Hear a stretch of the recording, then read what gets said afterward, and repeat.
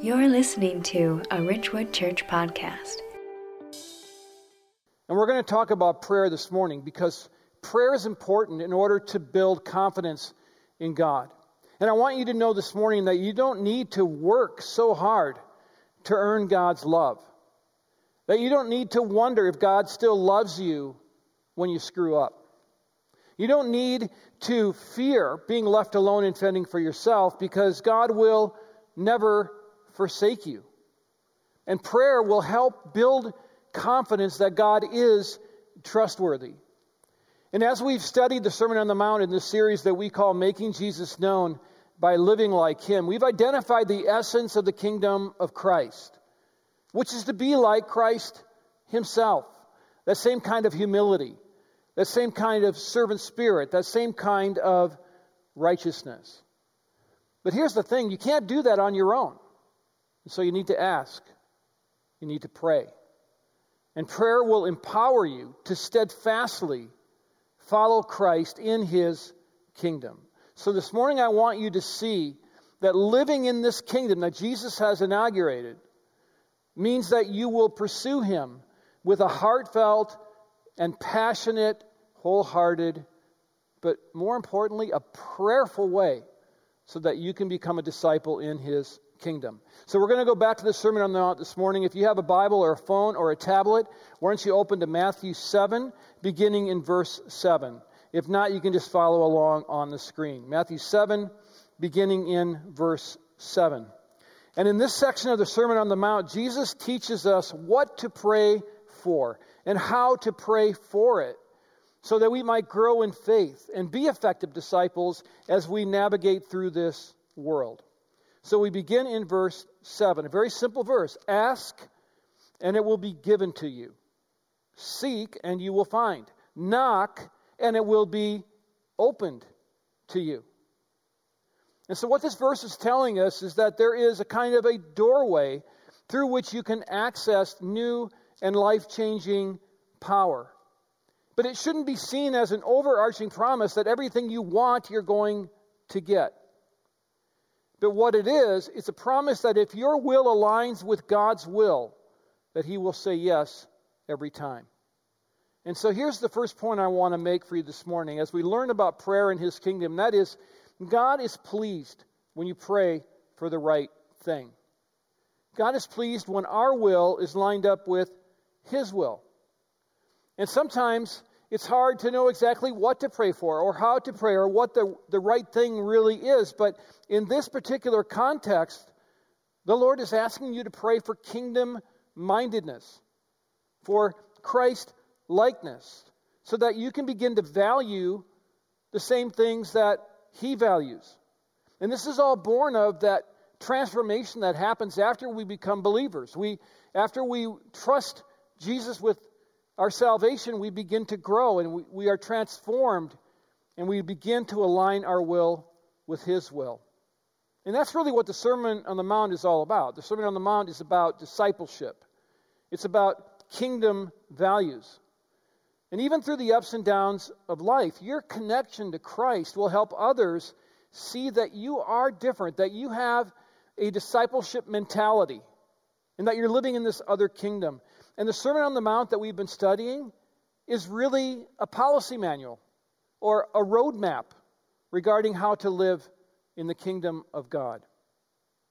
But the righteousness that's required, and this is so important to understand, cannot be achieved by trying harder. And I often find myself when I'm praying, Lord, help me to do better. Help me to get better. And I forget to say, Lord, help me to submit to you so that you can work through me to do the things that you want to do. And that's why God is calling all of us to pray. And when you pray, you begin to relinquish your own will. You begin to worship. You begin to connect with the God of the universe. You get in touch with your deep depravity and your desperate need for the gospel. And then something wonderful happens. You become acutely aware of your need for God's grace. And in order to be an effective disciple within the kingdom of Christ, that's what it's all about. It's about grace. It's about His power that will help you pursue Him, and that comes through prayer and an understanding of who He is. Now here's a warning.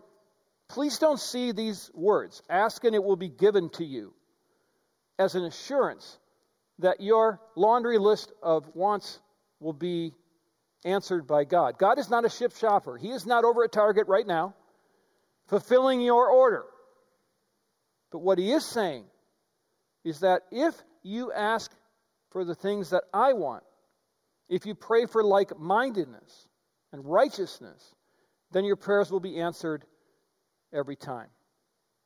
Now here's what I'm not saying, and it's really important that you hear this as well. I'm not saying that you shouldn't petition God for the things that are on your heart.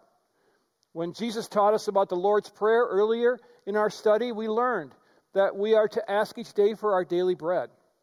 And that means we can go to God with what's on our heart and for our friends and for our family and these different things that are important to us. And that's perfectly legitimate and it's important. But at the end of the day, what Jesus is saying in this particular context is I want you to pray for righteousness. I want you to be different. I want you to be like me, because this kingdom that I'm inaugurating is different than anything you've ever experienced. It's not like the Pharisees. The Pharisees had all kinds of rules and baggage, and they were all about shame and guilt and kicking you out of the synagogue if you did something wrong. That's not the kingdom of Christ. The kingdom of Christ is about grace. The kingdom of Christ is about the gospel, and the gospel leads to righteousness. And so that's why this is so important. But the words in verse 7, ask and it will be given, seek and you will find, knock and it will be open, mean that the answer to that will be 100% yes every time when you're praying for righteousness. Now, it may not happen overnight. It can be a lifelong journey. But this is where Jesus is directing us. And then what happens is you have a sweet communion with God, you can operate with joy, and you can be effective. And this then leads to a burning passion for the things of God, and the things of the world begin to kind of fade back into the distance. But none of this happens overnight. So here's the next point. Be persistent and don't give up. Because sometimes this takes a lifetime to develop a mindset of Christ. In verse 1, these words are all in the present tense. So we are to keep on asking. We are to keep on seeking. We are to keep on knocking. And God welcomes that. He's not sick of it. Sometimes I pray for the same things over and over, and I think, God, you must be so tired of this prayer. And He says, no, I like it. I love having a relationship with you. And He wants us to keep on praying. And it's this kind of persistence that Jesus is after.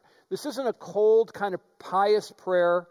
This is one that's born out of passion in our hearts. And then it leads to humility. It leads to the kind of righteousness that Jesus is looking for. Now, here's the thing. We live in a fallen world. And our world has been decimated by sin. And so it's just really difficult to pray. It's hard to find the time. It's hard to stay focused. It's hard to want to get there. And so sometimes we say, I don't really need to pray today. I'm good. And we begin to fall into the trap that we actually can do this with our own righteousness. Yeah, I can get through today. I can do this. And we forget that we are in desperate need of the gospel. We also then trade in our passion for Christ with the passion for things of this world. And our righteousness is dwarfed by the passions of the world, like popularity and the quest for respect and the worry about our health and the desire for comfort. And in our culture especially, to be politically right seems to be many times more important than our passion for Christ. I hear far more conversation around my sphere of influence about how politics are going rather than how we're going to reach the world for Christ. And we have traded in our passion, I believe, at times for Christ and replaced it with politics. We get caught up in material things. And all of this happens because we forget that we are in desperate need of what God brings to the table. We have nothing to bring on our own. And a real disciple of Christ, a true disciple of Christ, is absolutely consumed with the things of God. Now, that doesn't mean that you don't have things you enjoy in this world. That's not at all what Jesus is saying. Jesus never once said it's wrong to have money. He said never once said it's wrong to enjoy life. But he's trying to put our priorities in order. And so the priorities here mean that God enthralls you. The passion for God drives you. And then you have this communion with Christ. It's amazing and beautiful. But it all happens when you pray. Jesus is asking you to pray that your heart aligns with his heart. And be persistent, because this happens over a long period of time. But when you get there, when your will aligns with his, then you'll get a yes every single time. So maybe you're here this morning and you're really struggling with something. Maybe there's a hardship, and you've been praying about this, and your heart is heavy, and God seems to be off in the distance somewhere, and you wonder if he's even involved with your life. Well, here's how I want to encourage you. Keep seeking, and God will make himself known to you. Keep seeking. Remember that present tense. Keep on seeking, keep on asking, keep on knocking. And then God will come to the table. He will show up. And really, when Jesus is talking about seeking in this context, he's talking out kind of a broad vision of where we are headed as a human being. What is our direction? What do we want out of life? What are we hoping for? And that's what Jesus is addressing here. And what he's trying to direct us toward is a biblical worldview, the worldview that God has. And that worldview would include seeking God's kingdom and his righteousness. And in Matthew 6:32 and 33, there's kind of a stunning statement. Matthew says pagans seek after other things. And so at some point we have to make a choice, because the two don't go together. When we're seeking the things of God, we're seeking things above. In Colossians 3:1, where Christ is seated at the right hand of his Father. We're seeking the purpose of life, which is a relationship with God. And in Matthew 13, that's the pearl of great price. And ultimately, we're seeking to be saved. We're seeking to be reconciled. But once we are saved, then we begin to be transformed and seek the things of God, the right things, the things of God's kingdom. And then what happens? Jeremiah wrote this about this whole thing, and it's really important that we understand this, that you will seek me and find me when you seek me with all of your heart. And so when we are seeking God, he will make himself known to you. And you can depend on that. And Jeremiah makes that really clear. So keep on seeking kingdom values, and God will show up. And then he tells us this: keep on knocking, and you will find God to be trustworthy. And sometimes that's even hard to do, because God doesn't seem always involved. And we go through these times in life where we're in these deep valleys. But here is a promise. Now, this word knock has all kinds of different meanings to it, but in this context, it means to simply knock on a door, but with the expectation that the door is going to be opened. The trust that God will be there to open the door for you. And Jesus proclaims such in verse 8. If you look at verse 8 with me, you see this. For everyone who asks receives, and the one who seeks finds, and to the one who knocks it will be opened. So the context here suggests that prayer is the method by which we obtain God's blessings. It's how the door is opened and God answers. And it's hard work to pray, because this is all really countercultural. It's not a normal thing. Like we have to pray for discipline, and we have to make ourselves have a place where we meet God, and we have to, for better or for worse, we have to just make ourselves do it. But even that is a matter of prayer. Lord, help me to have a thirst for you. And the more you pray, the more you'll find him to be trustworthy. The more you seek him, the more you'll be like him. And if you truly believe the biblical view of sin, and I think sometimes we have put this aside in our theology as quote-unquote evangelicals, and that is this, that sin has wrought destruction in our world. That sin has marred God's image. Not stolen it, but marred it. And when we understand that, then that drives us to our knees in prayer. And when we understand that we are only here because of God's grace, then we're not praying for luxury. We're not praying for comfort. We're not praying for ease of life.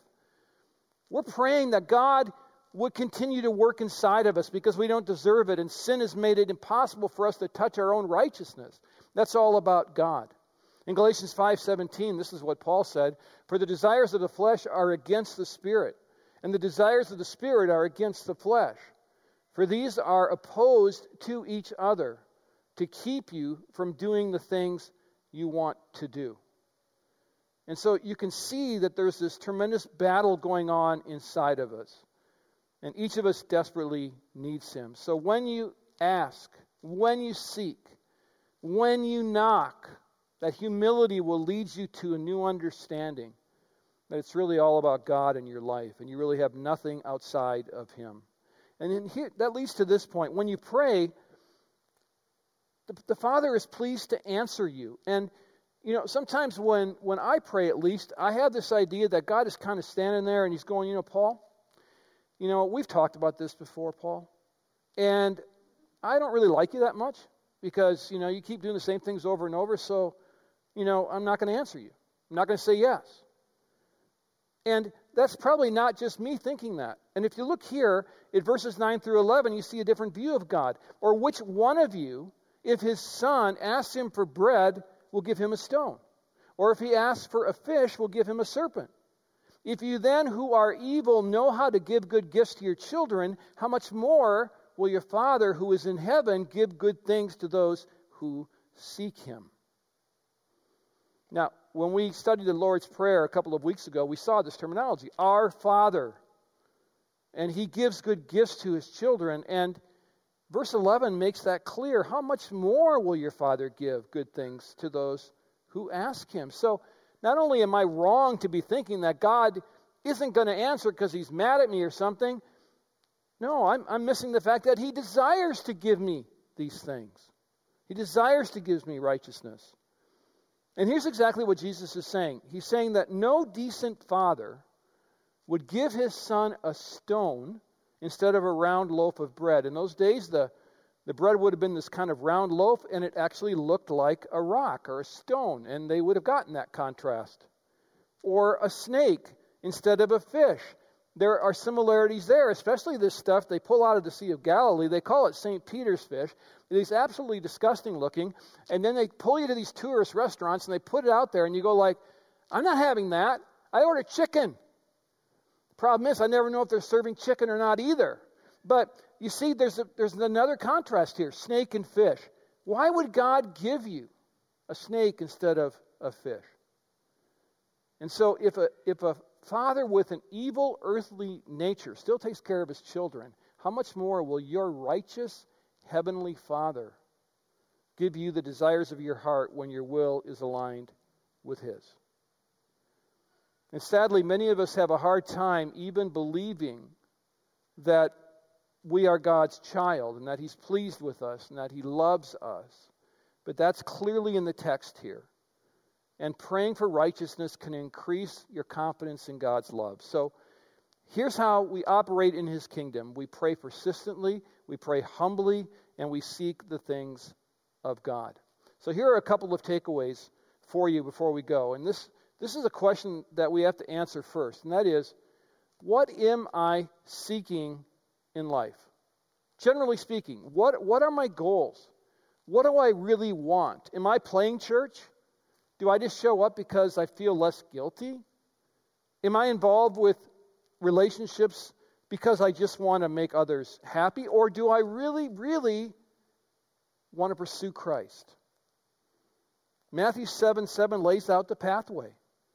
And it tells us so clearly that we'll be given righteousness when we seek it and when we persistently seek it.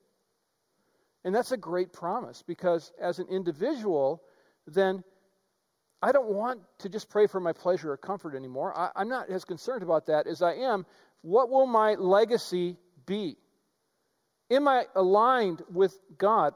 Yesterday, we spent the day, my 97-year-old uncle is moving to a different apartment, and so we went into his place and we dug out all of his papers and tried to organize everything. And everywhere I looked, Scripture, prayer lists, Bible study fellowship on legal pads from 20 years ago, everywhere. What a legacy. See, he had decided what kind of man he was going to be. He was going to seek the things of God, and he's still seeking that today at almost 97-year-old, and God is still transforming him. And so then we become like Christ. And as a church, we have to make the same decision, because we have to know where we're headed. Are we really concerned about our own comfort, our own traditions, our own way of doing things, or are we really concerned about the people that live in that radius that don't yet know Christ, who, pandemic or not, are still making decisions for heaven or hell? So who are we going to be as a church?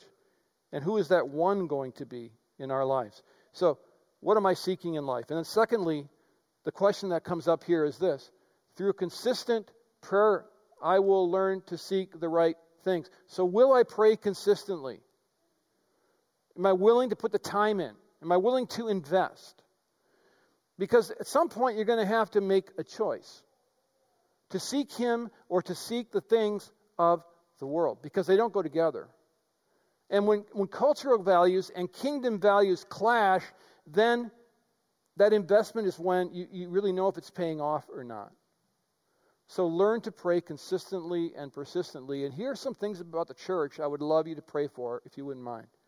First of all, I would love you to pray for more souls saved at Ridgewood Church. You know, we've been in the midst of this weird time. We're all wearing masks. We've got about 60% of the normal amount of people here.